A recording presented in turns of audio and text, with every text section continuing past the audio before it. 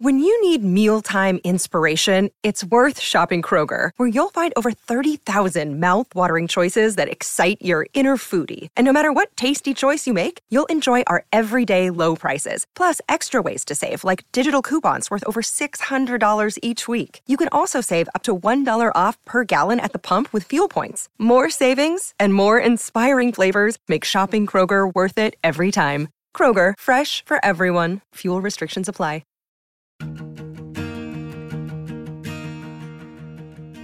Hello, everybody, and welcome to another episode of Sports Legends of the Carolinas. I'm Scott Fowler, but today I won't be your host. Instead, you're going to be listening to reporter Alex Zetlow. He's a rising star at the Charlotte Observer who covers multiple sports, and he's also a natural in front of a microphone, which is why I chose him as my replacement today for one of the biggest interviews in Sports Legends history. Welcome to the show, Alex. Scott, thank you for having me. Right from the beginning of Sports Legends, Mike Krzyzewski, Coach K, was on our very first list of someone we absolutely had to have. But the week he happened to be available coincided with a family obligation I just couldn't miss. So I called in the Cavalry. And the Cavalry in this case is Alex. So for the rest of this episode, I'm going to be a fan, listening to what is a terrific and revealing conversation that you're going to love between Alex Zetlow and Coach K. Yes, sir. This legend doesn't really need an introduction. Better known as Coach K, Mike Krzyzewski served as an astonishing basketball coach for 47 years and has impacted the game and this state forever. There it is, the first time I've seen Mike Krzyzewski smile. Final seconds, Jordan without the jumper.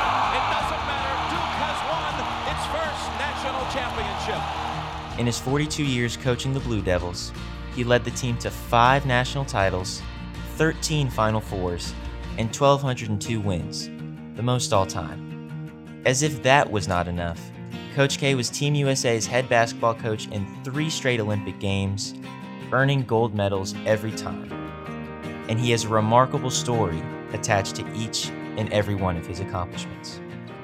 Coach K, welcome to the show. Thanks for including me. I'm honored to be on and share the spotlight with so many of the great people that you've had on so far. Absolutely. We are now a little over a year since you coached your final game. So what has Mike Krzyzewski been up to recently? Yeah, I've been really busy, but the main thing I've been is happy, healthy, really glad. I have no regrets about retiring from coaching. It's the luckiest guy in the world, 47 years.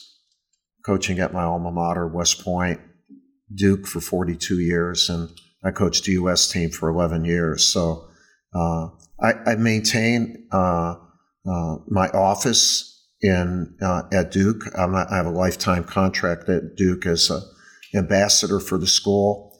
I'm doing a lot of the things that I did when I was a coach, except I don't coach or recruit. But I do a lot of speaking. I've been speaking all over the country for the Washington Speakers Bureau. I have a Sirius XM show that I've had for 18 years. We work more with our nonprofit, the Emily Krzyzewski Center, that services about 2,000 kids here in Durham, and a lot of things for the university. I'm also a professor now at our Fuqua School of Business, where I lecture. And although I've had a 2-decade relationship with them, and, North Carolina is our home, and our 3 daughters and their families live within 10 minutes of us. We have 10 grandkids. They keep you really busy, and we're a close-knit family. So it's been a joyous year, really, and probably done a little bit too much speaking because I've been on the road too much. My wife thinks I'm still recruiting for Duke, I think. Yeah, you come into this office and you can't help but be reflective. I'm sure you've spent a little bit of this year being reflective as well. Yeah. I've tried not to be reflective. One thing about anyone who does something pretty well, they form a platform, and that platform can lead to a whole bunch of different things. Hopefully good things. And we get thousands of letters written to us, during a year. Autographs, people wanting advice and all that. And really, for about 7 weeks after I retired, I spent with my assistant Jerry answering the thousands of letters.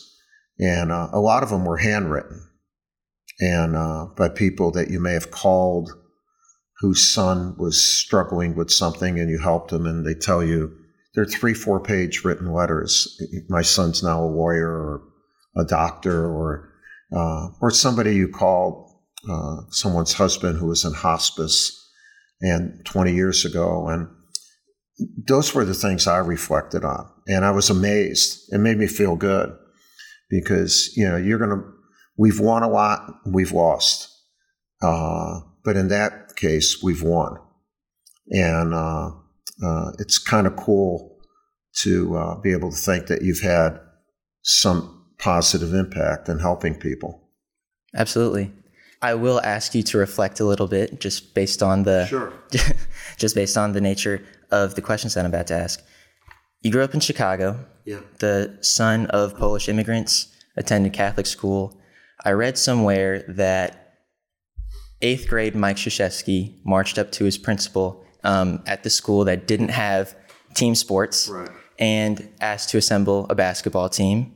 And then when that ultimately didn't happen, you assembled an entire league. So I guess my question is, was Mike Krzyzewski a commissioner before he was a player, before he was a coach? I just wanted to find a place where I could play. I was a good player. And, in Catholic, Chicago's a big Catholic city. It's the second biggest Polish city in the world.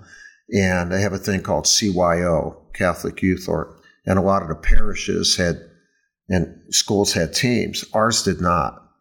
And so I was envious.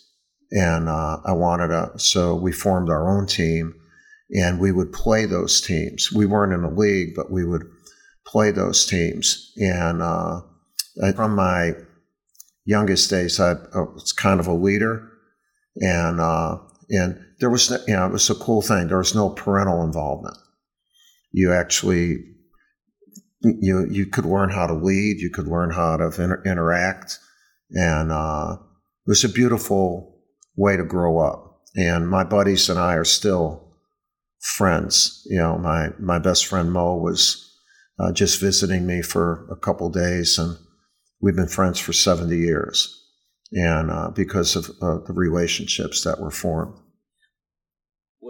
How would you describe yourself as a player? And perhaps how would Mo describe you as a player? Well, Mo would think I'm probably better than I even think I am, because he was that good of a friend. We've been able, whatever happened to one of us happened to the other. Mostly good, sometimes tough things. That's the really test of a true friendship. For me, I was an all-state player at Weber High School and the leading scorer in the Catholic League for 2 years. So I just loved to play. I played all the time. Was in the schoolyard all the time. At that time, you didn't have workout coaches or anything like that. And in some respects, that's good, because you were able to develop an imagination when you're out in the schoolyard alone. And you imagined yourself being in, taking the last second shot, making the last second free throw. You might play a whole game, in imagination. And I love that. And I think imagination is so critical for anybody, and what if they can find what they love and imagine, like, doing great things, doing the thing they loved. And I found when I was in high school that the thing I wanted to be was a teacher and a coach. I knew when I was 16 that that's what I wanted to be. And so I really have lived my whole life doing my dream and doing what I love. I've been incredibly fortunate to be able to do that. Yeah. Why didn't you as a 16-year-old want to be on Sports Illustrated wearing a jersey? Why didn't you want to be an NBA player? It was a different time. You're talking about the 1960s. That's a long time, over 50 something years ago. And, even when you're good, it wasn't, you have to be really freakish athlete to think that you're going to be in the NBA. But I wanted to play college basketball, and I wanted use it as a means to then become a coach. I was recruited late to go to West Point. I was probably going to go to either Creighton or Wisconsin. And my family really put a lot of pressure on me to go to West Point. Their parents were born in Krakow, Poland, and all of a sudden, one of their sons has a chance to go to the greatest leadership school in the world. I didn't see it that way. My mom and dad would say, that's where presidents have come. And I said, I don't want to be a president. I want to be a point guard. I went because I trusted my parents. And I call it the best decision I never made. But the relationship that I had with my mom and dad has helped me forever. And it really helped me because everything I've done in coaching, leadership, is a result of going to the United States Military Academy and getting that foundation. So, as you mentioned, you play at West Point. Your playing days end in 1969. You then serve as an officer in the U.S. Army until 1974. Then you join Bob Knight's coaching staff at Indiana for a season. And then this is something I found fascinating. You become a head coach at your alma mater at 28 years old. In today's world, 28 years old would be the youngest Division I college basketball coach. And I know that the times were different, but did you feel young when you took that mantle? No, I didn't feel young because I was I still feel young, by the way. But no, I didn't. I thought I was ready. My wife Mickey and I got married on graduation day. We've been married now 54 years. We had Debbie a couple of years into our marriage, and I was an Army officer for 5 years. I was a captain in the field artillery. I led men and trained with them, and then I spent a year going to graduate school trying to get my MBA. I did not get my MBA because I got this opportunity to coach. So I had a vision of and I wanted to get an MBA because I wanted to be a college coach.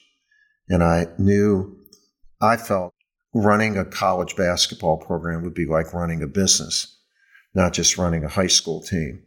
And a high school team would be great, don't get me wrong. But there's a lot more into it. And I really felt I was ready because it was my alma mater. I didn't think anybody would know West Point better than me. And really, a lot of my classmates were coming back to West Point to teach at that time. So we took over a program that was 7-44 for 2 years. So really, the only way to go was up. And so it's a great opportunity. I learned to be a coach. I learned to do everything during my 5 years at West Point. It was a great proving ground for me. What is everything? Everything, like painting bleachers, laying carpet, running all over the United States, recruiting, sports information. It's like running a startup company. And they didn't have the resources that an ACC school would have with the many people that would help you in that. So I think it really helped me develop a key word in being a leader, and that's empathy. So when someone was cleaning a floor for me at Duke, I cleaned that floor too. And so it's our floor. When someone, I was very appreciative of all the work that people did to bring about any success that we might have for our program. And there was no entitlement. I know that's a fashionable word and a very appropriate word in today's day and age. And there was no entitlement. And it was earned, prepared, and then appreciated. And I think I've spent my whole career, I know I've spent my whole career feeling that way. To introduce Mike Krzyzewski, here is his sponsor, the man who coached him at Army and hired him as an assistant at Indiana, Hall of Famer Bob Knight. Mike always kind of downplayed how good he was as a player. Mike was a very, very good basketball player, and I've heard him say on occasion that in playing for me for 3 years, about midway through the second year, he thought his name was Damn It Mike. It's a real special thing for me to present Mike for induction into the Basketball Hall of Fame. There's no greater thing that you could call me but coach. And for a coach to get honored in such a way to come to the Hall of Fame, he or she must have great players and assistants. And so as the train's going in here and we accept this, I say we. I want you all to feel that way. Thank you very much for this. We'll be right back.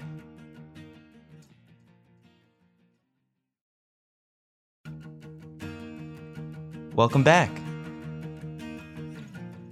5 years at Army, and then you get introduced as Duke's head basketball coach. There is no doubt in my mind that Mike is the brightest young coaching talent in America. It's an honor to be named head basketball coach at Duke, and I hope that the confidence that these people have in me, you'll see results from it. The most enduring memory from that introductory press conference, and I'm sure you've had to answer this question a bunch, but the most enduring memory is a reporter asked you to spell your last name. Yeah. What else do you remember about that day? Well, I know it was a surprise to a lot of people. And people said, our last year at West Point, we were 9-17. We had lost 6 kids through injury, a bunch of different reasons, honor, grades. And but overall, we were 73-59. And we took over a program that was 7-44. And I actually thought one of our best years was that year. The year before that, I was offered the Vanderbilt job and turned it down. When I was going for the Duke job, I was offered the Iowa State job. So it wasn't like I wasn't in contention for other really good, but an ACC job was different. And I was appreciative of the trust that Tom Butters, the AD, had in me. And we developed an amazing relationship. And he gave me that opportunity to coach. But he did something else that everyone gets a certain amount of opportunities. I probably have got more than most, but opportunity that's followed by with belief is better than just opportunity. And in my career here at my time there at Duke, Tom believed in me at 3 critical times. And it paid dividends for me, him, and everybody. But I owe a lot to him. Still have his baseball card on your desk. Yeah, he was a minor league, not a major league pitcher until he got hurt. Brilliant guy and tough. But you if you're going into battle, you wanted Tom with you or leading you. And I learned a lot from him. And I'm forever indebted to him. My mom would always tell me, you're not going to do it alone. It's absolutely right. And at West Point, we were taught, failure's not your destination, but when you get up from a failure, it may be that you don't try to do it alone anymore. Form a team. And then form a team where you have good people on it. I perhaps might be getting ahead of myself, but you said that Tom believed in you 3 times in your career.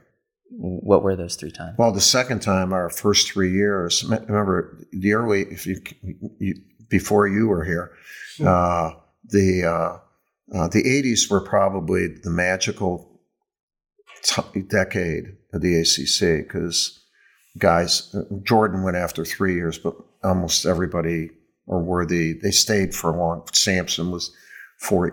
There were just 8 teams, so much talent.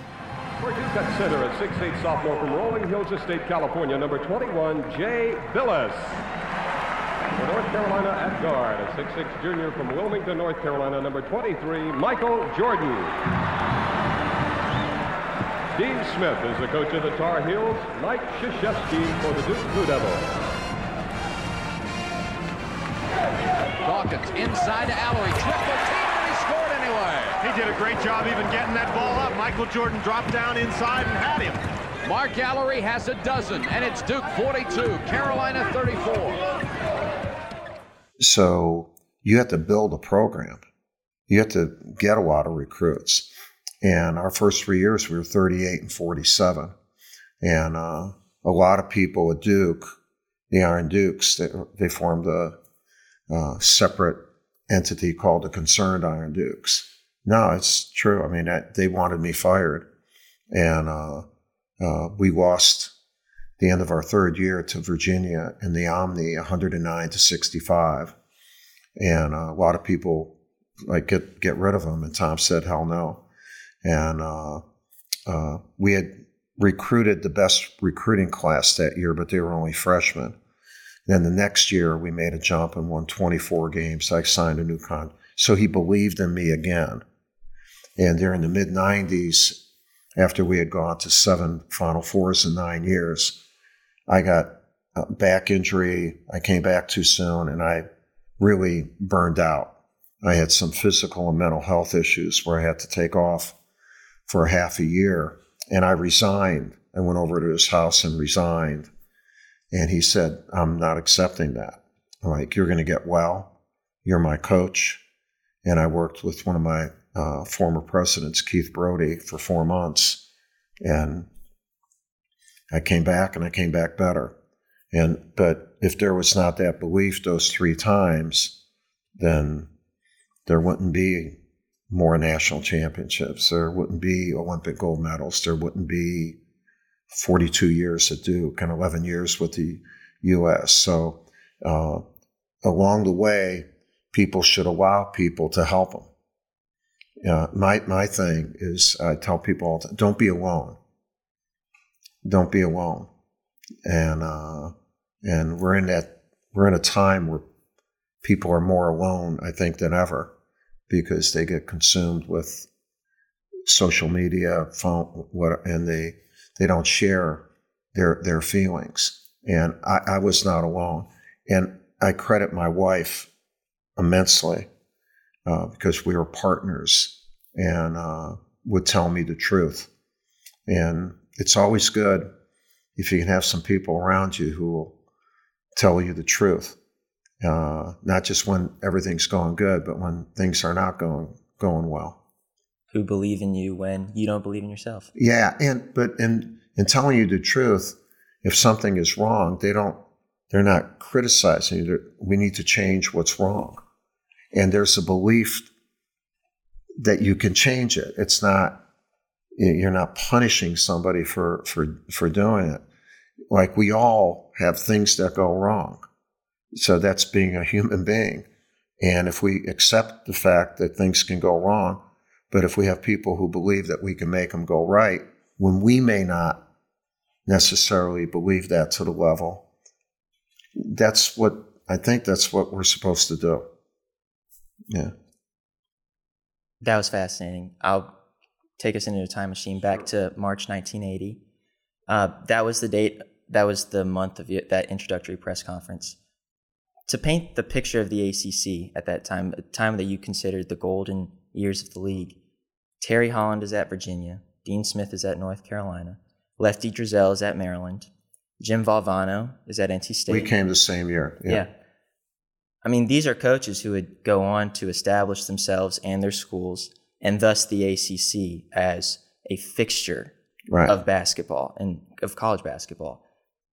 What was it like coming into the league at that time? I know you talked about it previously, but what is it like? What was it like? Well, it was in some respects overwhelming because it's like moving into a neighborhood that you never knew even existed. And I can remember Coach Knight, who was my college coach, telling me, remember, you're not recruiting for Army.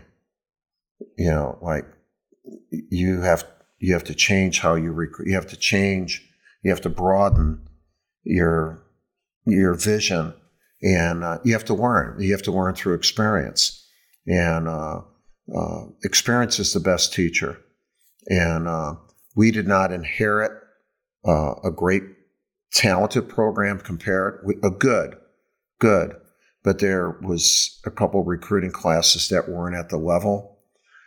So we had a rebuilding job to do. And I had a great president, Governor Sanford, who was magnificent here. He believed in me too. And he and Tom Butters knew that this was going to take a while. And you learn. Like my first full recruiting year, we did not have a good year. We recruited too many guys. So we changed our style of recruiting and our method. And it was a method then we used forever.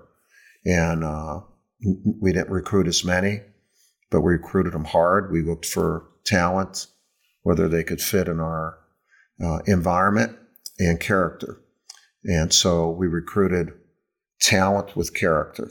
We didn't recruit talented characters. And as a result, Johnny Dawkins, Mark Allery, Jay Billis, Tommy Amaker, Quinn Snyder, we have a list of not just talented players, but really good guys.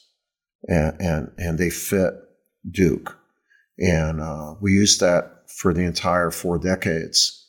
And it worked fairly well. One thing about this amazing crop of coaches in the ACC at that time, you guys seem to have great camaraderie amongst yourselves. You called it in a recent story in the News and Observer that Andrew Carter wrote. You called your relationship with Dean Smith one of the hidden things in the history of our league. Right. I'm wondering if you could expound on this camaraderie and also expound on your relationship with Dean. Yeah, during the 80s, it was very competitive. And I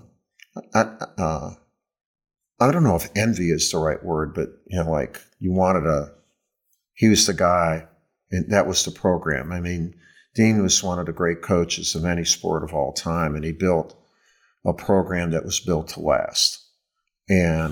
But during that time, coaches were not paid what they're paid today. Every coach who was coaching did it because they loved the game. They loved working with those kids, the relationships. So there was and the ACC, we functioned to help the conference and how we scheduled, there was a sense of teamwork while we're being competitive. We developed friendships. I mean, Bobby Cremins, Jim Valvano, he passed away 30 years ago. The last 4 months of his life, we spent 3 nights a week together in Duke Hospital. We were like brothers. Cremins and I are best friends. The guys, Terry Holland just passed, but he and his wife Ann were great friends with me and my wife. It wasn't just the coaches, it was the wives. ACC meetings, you had fun together. You got to know one another. Today's day, it's very territorial. There's not the collective camaraderie. I don't think there's any camaraderie, to be quite frank with you. And so it's great. With Dean, once we started winning at that level, that national championship level, I understood him better. Because I was experiencing it. And we became friends. And my wife and Linnea became good friends. Not that we went out to eat together or whatever, but there was a mutual respect. And we became friends.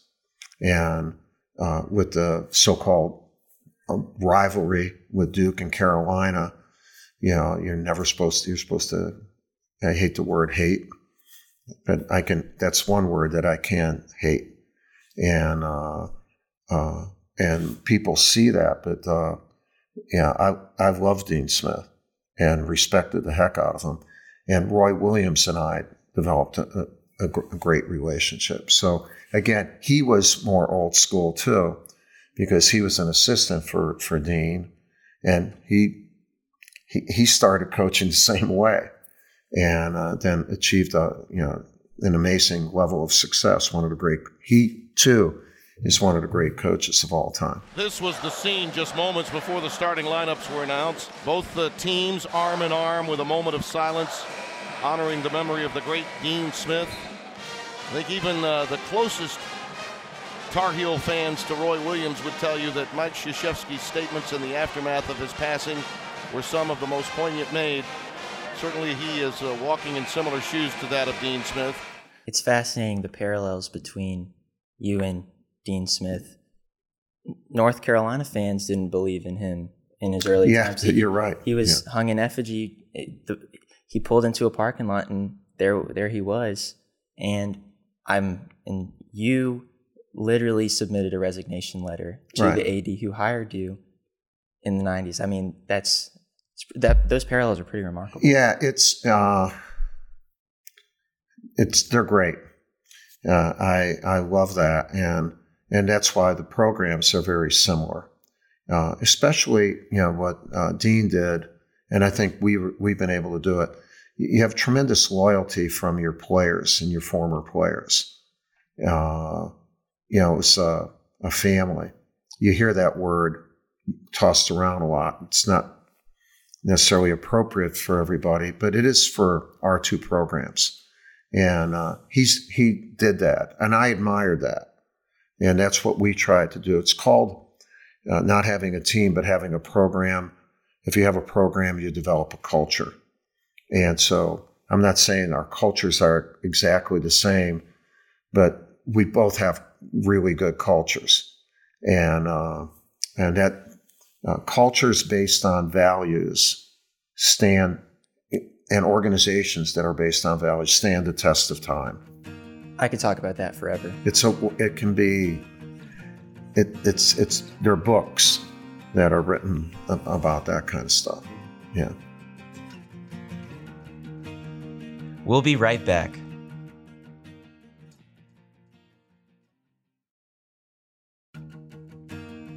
Welcome back. You've seen a lot of greatness at Duke. There are, when I think of three transcendent characters in the college basketball history, the college basketball lore, you coached three of them, and they're transcendent in three different generations and for three separate reasons. I like to say the three that I think of immediately, and I'm sure that you can think of many more, are Christian Laettner, J.J. Redick, and Zion Williamson. Mm-hmm. I want to ask you about those three individually. So, Christian Laettner, I'm seeing a Sports Illustrated poster right behind you that says "Devil of a Team," and it's Christian Laettner having his bravado. What was it like coaching him? No, it's great coaching Christian. I will say before we talk about it that Johnny Dawkins was the guy who got us started. Here goes the block shot. You know that Rivers going to take it. And up goes Johnny. All ball. Johnny Dawkins blocks David Rivers. And Duke, 75. Notre Dame, 74. If he didn't come, he was the first great player to come, and his team was within a couple points of winning a national championship his senior year. And that started it. But in the history of the game, Christian is probably one of the top three players in the history of the college game. And he was the ultimate winner, 4 Final Fours, 2 national championships. In order to win a national championship, you have to win 6 games. In his 4 years, he was 21-2. There's the pass to Laettner. Puts it up. Yes! He hit 2 last-second shots to put us into Final Fours. He's the all-time leading scorer in the history of the NCAA tournament. And he believed in me, and really the ultimate winner. And he was one of the easiest guys to coach because he worked and wanted to win at the highest level and was a leader, sometimes an abrasive leader. But at that time, you could be a little bit more abrasive than you can today. Is there an enduring memory outside of that shot that gets played every March? Is there an enduring memory? Just his confidence, like he was never afraid, and ever. And, he came through. I mean, that one shot is a great shot, but he came through all the time. And, I can't think of anyone who's had a bigger impact on our program than Christian. He really wasn't the most talented player because Grant Hill or Zion Williams, they're some athletes, but he was the biggest winner. And so then the next player I want to ask you about is J.J. Redick. For someone who grew up in the Triangle, who loved college basketball, and who grew up who had a basketball consciousness, who formed a basketball consciousness while J.J. Redick didn't miss from the outside, he was someone to aspire to. Did you feel that while J.J. was in school? Oh, yeah. I loved coaching J.J. And I can remember seeing him in high school the first time and saying, what great heart, talent, cockiness, and he could really shoot. I think in the history of our conference, he's the best shooter. J.J. with 27. He's a three-point shot away. Melchioni sets the pick, and there it is. The all-time Duke leading scorer, J.J. Redick. In the history of college basketball, Curry, he's in a small room. The all-time leading scorer here. I feel badly that we were not able to win a national championship with him because he is of that ilk. But he was so much fun to coach, and he earned the freedom to make his reads, and no one worked harder before he got the shot.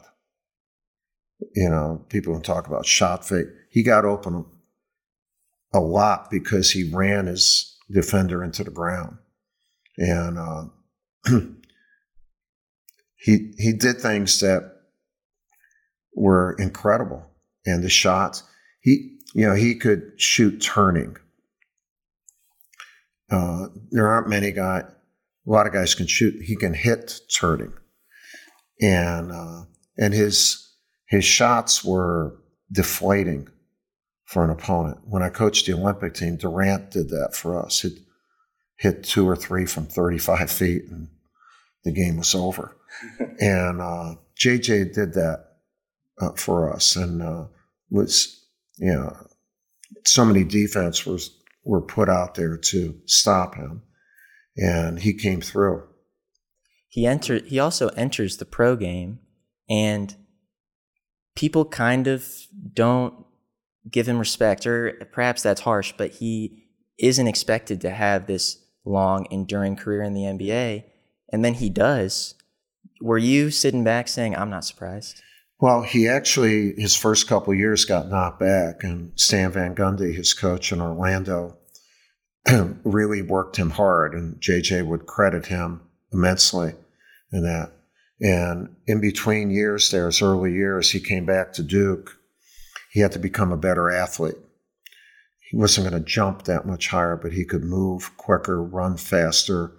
And he spent about 7-8 weeks here. And when he went back to Orlando, he was the leader, not in jumping, but the leader in all their tests. Not this time. Inside, here is Redick on a jam.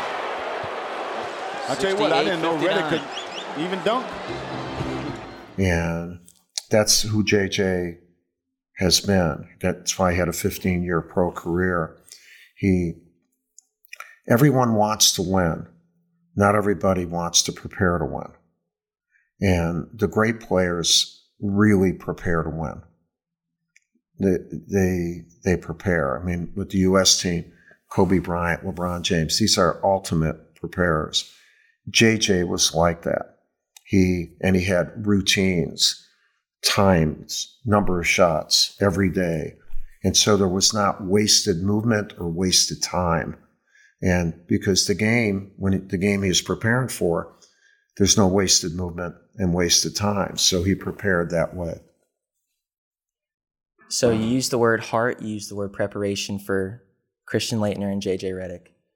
For Zion Williamson, I don't know words to encapsulate perhaps supernova, perhaps phenomenon. When he came here, it was the ESPN practically ran a Zion Williamson beat. What was coaching him like?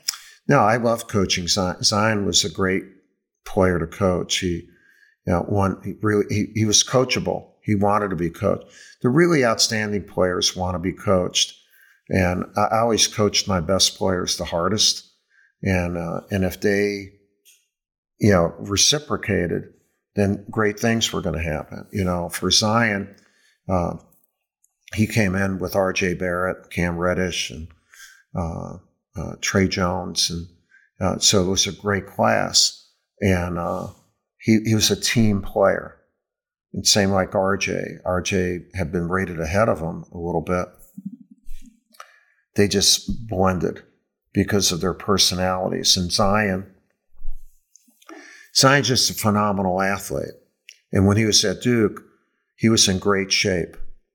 He got himself in great shape. And when he got hurt, it wasn't because he wasn't in shape. His shoe blew out.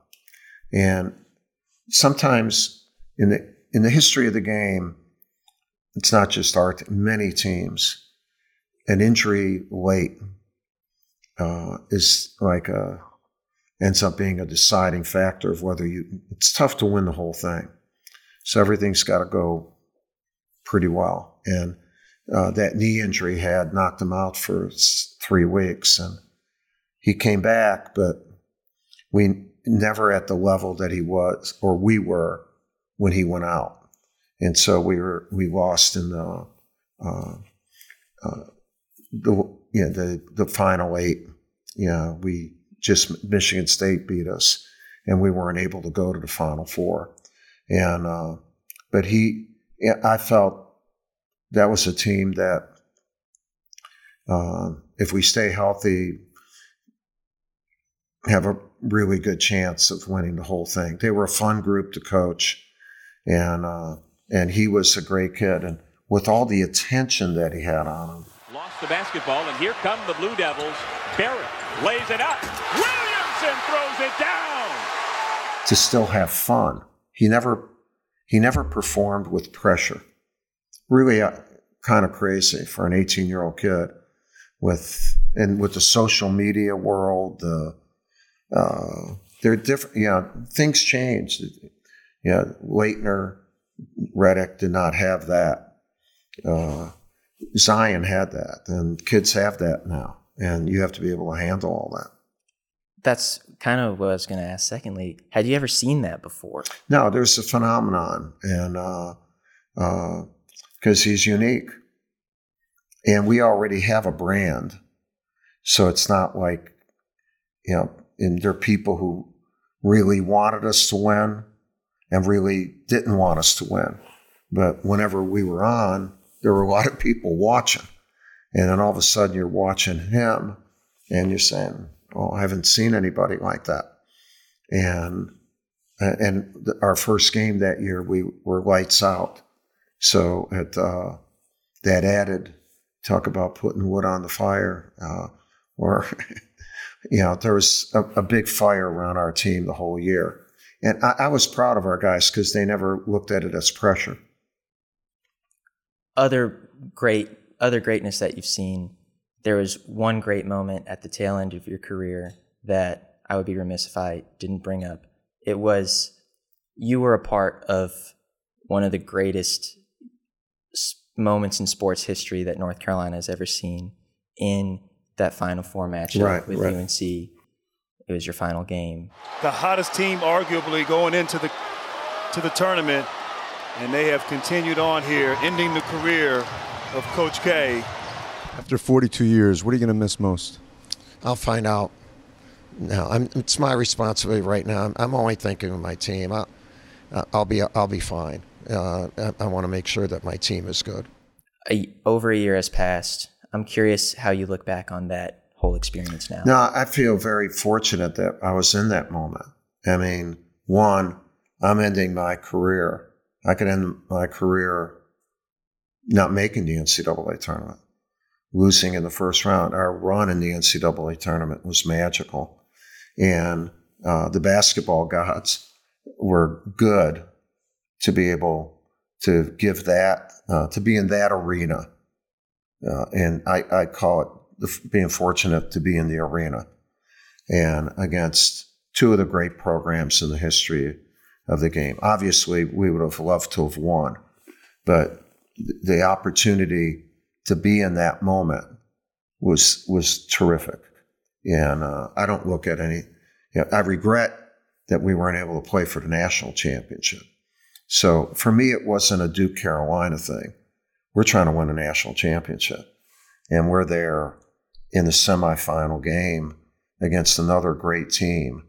And you're within a play of it going either way. And they made that play. And so I've been doing this a long time. To have that opportunity is tremendous.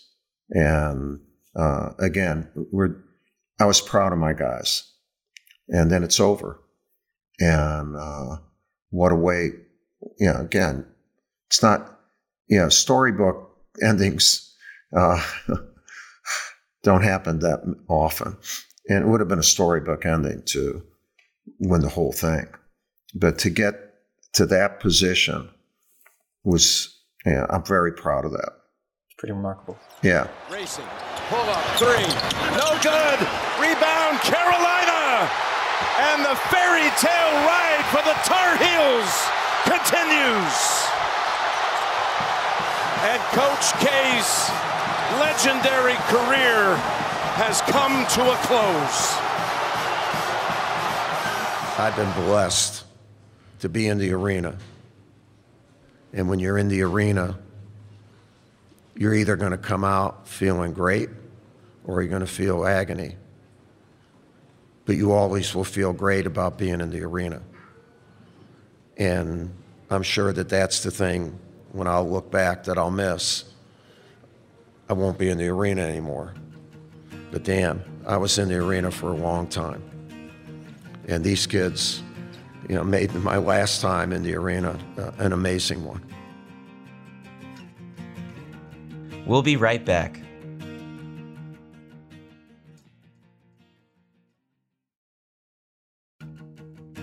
Welcome back.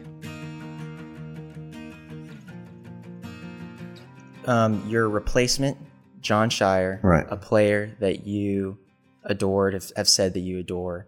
He's 33 years old, or he was when he took the mantle. You were 33 when you took the mantle at Duke.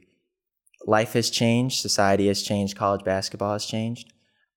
I'm curious, what challenges does he face that perhaps a 33-year-old Mike Krzyzewski didn't?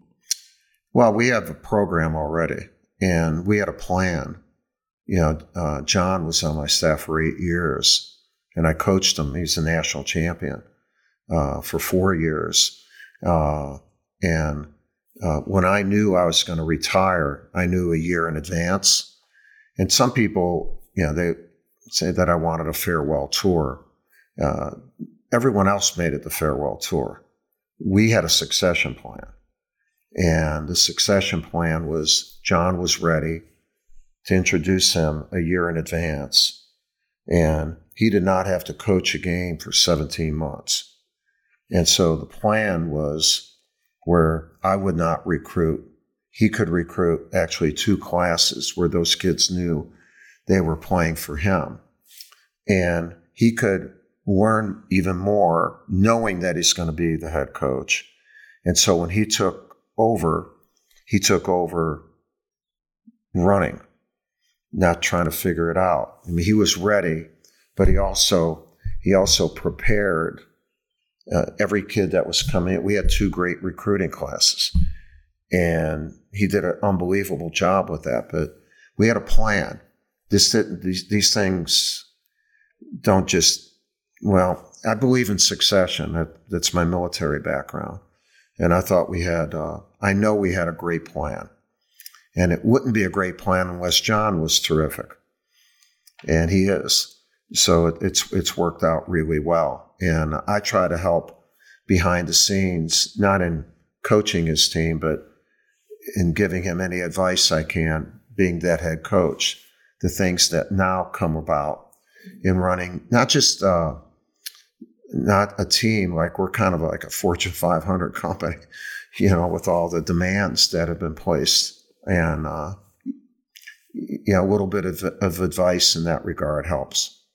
You mentioned your succession plan. The succession plan comes after 42 years at Duke. Well, you did have offers to leave. And you had offers to go coach the NBA. You obviously love the pro game. As you've said before, you coached the Olympic team. What made you stay? Well, when we talked about the early years with Tom Butters and that, one, I love Duke. I love the state of North Carolina. I mean, we are North Carolinians. We've been here for 43 years. This is a great state, great people, and it's beautiful. And so it would have to, I've never even, although I've been offered, just like a lot of coaches, dozens of college jobs. I mean, but there's so many people who have been offered.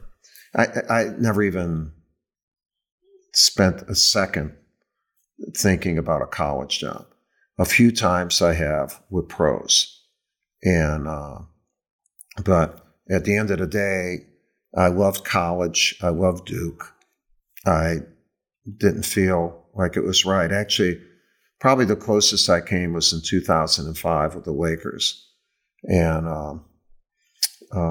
a lot of money, although by that time you're making a lot of money, not as much as they offer,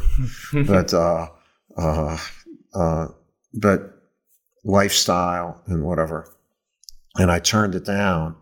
And then a few months later, although you don't get paid for it, I was offered to be the first national team coach. A lot of people don't realize before that there was just like an Olympic coach, a world. There was no continuity. So it's a 4-year commitment to being the U.S. national coach. And we had 3 of those commitments. And so I got my so-called fix with the NBA, coaching some of the greatest players in the history of the game.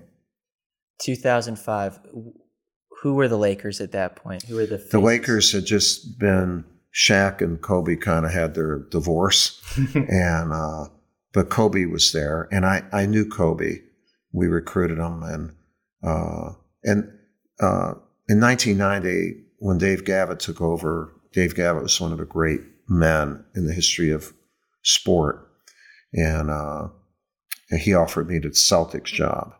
And growing up, those two are iconic brands, the Celtics and the Lakers. And really one of the first questions I asked was, could I, if I'm going to take it, could I meet with Kobe and Shaq to see if we can get them? I knew I'd be a better coach if I did take it, if both of them were still on the same team. I think they would make up for any of the mistakes, or a lot of the mistakes that I might make in transition. I'd love your take, just speaking generally about college basketball right now. I'd love your take on the changing of the guard that has occurred in the ACC over the past couple of years. You retired. Roy Williams did so a year before you. Jim Boeheim, a good friend of yours, did so a year after you. And I'm curious, why is this happening? Is it a function of time?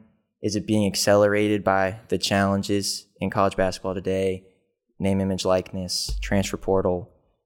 Or is it just, as I said, this is life, this is how it goes? Well, I think some of it has to do with a few of us got old at the same time. So we didn't get out because the game changed. We got out because you spent 45, 50 years doing it, and you're in your 70s, and there may be some other things you need to do, or you don't want to keep up with that pace. But the ACC historically has been an amazing conference. I think it's gotten a lot of success without having to work at it, like with marketing, being strategic, and I think it's caught up to us a little bit, and where you have to treat it as a total entity and look at it. And basketball came easy for the ACC, especially with two of the major brands, with Duke and North Carolina in it. Yet the 2 or 3 games we played every year were 2 or 3 of the top 5 viewed games. The needle was moved all the time by a Carolina game against somebody, a Duke game against somebody. And you can take for granted that your job's already done. Or the only decision you have to make is to put those games in the sweeps. The sweeps are when the TV people get their ratings. And so we're going to have big ratings. We're going to put those games. So our games against Carolina were always in February and March. And there has to be more strategic thinking in that regard. And then because basketball has become so territorial, and with money, name, image, and likeness, transfer portal, that there's not the camaraderie amongst coaches. It's called common ground. And there's not as much, the ground you're looking at is your ground. And in order to, like the SEC football is common ground, you have to develop common ground. And how do you do that? It's a function of leadership and working together. And perhaps this is an obvious follow-up, but why is it important to share common ground, to have North Carolina help Duke, Duke help North Carolina? Well, why is that important? Well, overall, what's most important is the game. And why are you in the game? Are you in the game because you love the game? You want to perpetuate the game? Or are you in the game to make money, get fame? If you take care of the game and promote it and advance it, you will get money and fame. If those are the things that you start off with, you may not get it. And it's just what's happening in sport right now, and in college basketball especially. And there's really no leadership from the so-called parent organization, the NCAA. College basketball needs to be run as a business. It's $1 billion business. It's the only thing that runs the NCAA. Football does not run the NCAA. Football runs conferences and make millions of dollars. The NCAA does not get 1 penny from football. And so their main source of revenue is men's college basketball. My feeling is you should combine men's and women's college basketball, make it an autonomous group, have leadership structure, marketing, and run it like a business. But what do I know? I think a lot of people would say you know a lot. Final question. Now that your career is over, now that you are going on these speaking engagements, is there a definitive autobiography in your future? No, we've been hit by documentaries, books, and my wife and I, when we looked at this year to begin with, I said, I want to figure out like a new version, but I don't want to be committed. I don't want to do TV. I don't want to sign contracts where I have to be someplace unless it's a single speaking engagement. And I want to figure it out. And we figured it out really well this year to have, I call it being an independent contractor. And where I only have to depend on me. I can help my school, my family, and whatever. And I know I'm responsible for what I'm doing. I really don't have to depend on anyone else. And that freedom to do that has been terrific. I've loved this past year. I do not miss coaching basketball. I've squeezed every little bit out of that. I love the game. You know, I miss relationships with players, but I'm glad I have better relationships with my grandkids. And you know, I'm a curious person. I'm a lifelong learner. I've learned so much this year. Not how to try to beat Boeheim's zone or Royce run and jump or whatever. Those days are past. But learning about leadership and teamwork has been fascinating for me. Mike Krzyzewski, the independent contractor. Thank you so much for coming on the show. All right. No, I've enjoyed it. Thank you for doing such a great job. Thanks so much for listening and for supporting local journalism.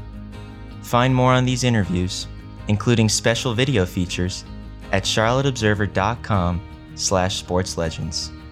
And pre-order the Sports Legends of the Carolinas book at sportslegendsbook.com.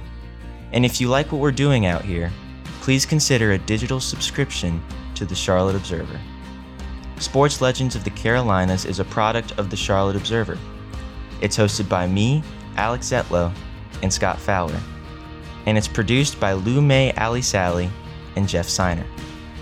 The executive producer of the Sports Legends franchise is Kata Stevens. The sports editor of the Charlotte Observer is Lydia Craver, and our executive editor is Raina Cash. The director of audio at McClatchy is Davin Coburn, and McClatchy Audio's interns are Zoe Williams and Christina Silvestri. See you next time.